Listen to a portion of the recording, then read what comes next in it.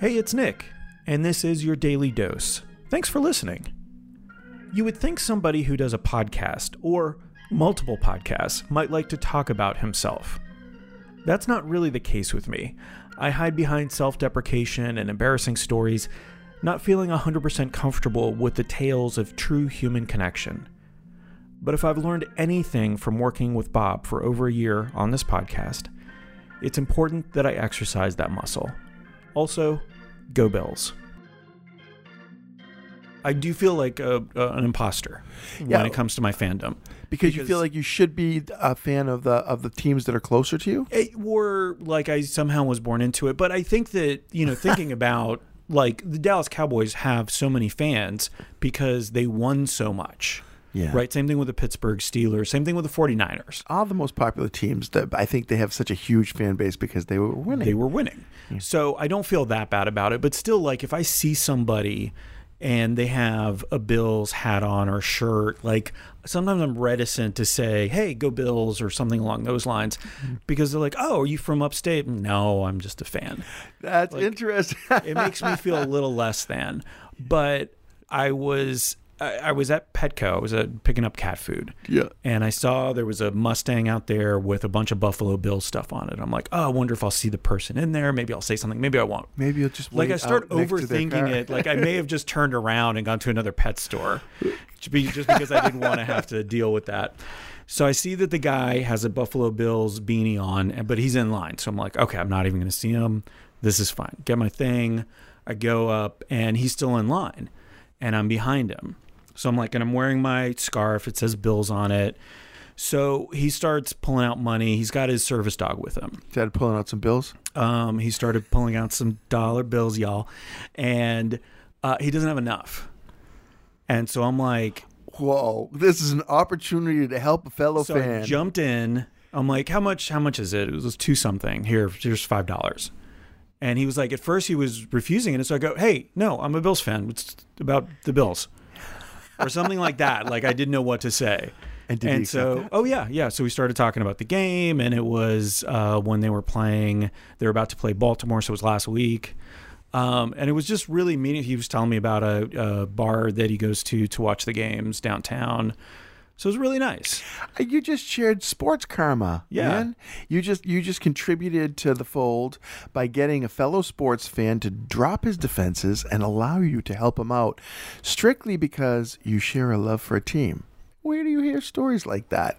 That's on this podcast, mainly. Probably. I love that's awesome. That's really good. So it made me feel good. It made me feel like less of a poser as far as being a Buffalo fan goes. Well, it's not like, it's not like being Greek. You don't have to be born into it. It's not like you're looking at Chinese people from your Greek heritage going, I like the Chinese the best. I think I'm going to call myself Chinese now. It's like, no, you get it's to be not quite that. Well, you get to be a fan of anything that you want to be a fan of. Yeah. Regardless of where you live. But there is this egocentrism that goes with the geography of teams. I'm from Boston. Guess I have no reason to seek teams anywhere else in the world because I have world-class athletes in every sport in Boston. I don't care about any of them. If I start up looking for sports, I'm not going to be looking just to Boston teams to create my fandom. I'm going to look to all the teams and see which ones turn me on.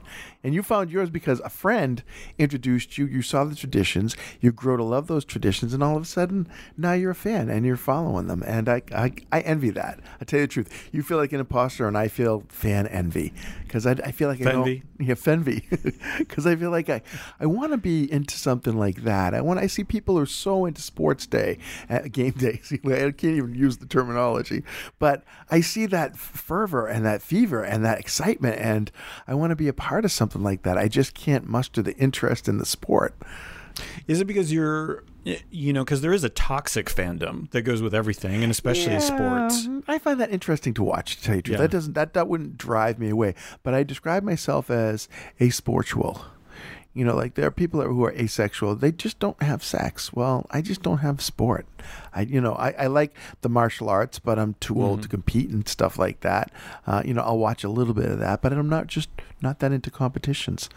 So I live with that deficit, and I live vicariously through people like you who are into it, and So I'll have to just be into other things. All right. While I'm watching the Super Bowl, if I'm watching the Super Bowl, I will text you. Okay, honestly and and let you know truly, what's happening. if you're watching the Super Bowl, then I think I'm going to watch the Super Bowl.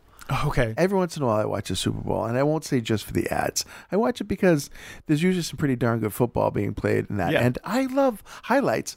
And when I say I'm not into sports, I just like the best parts of sports. like soccer games.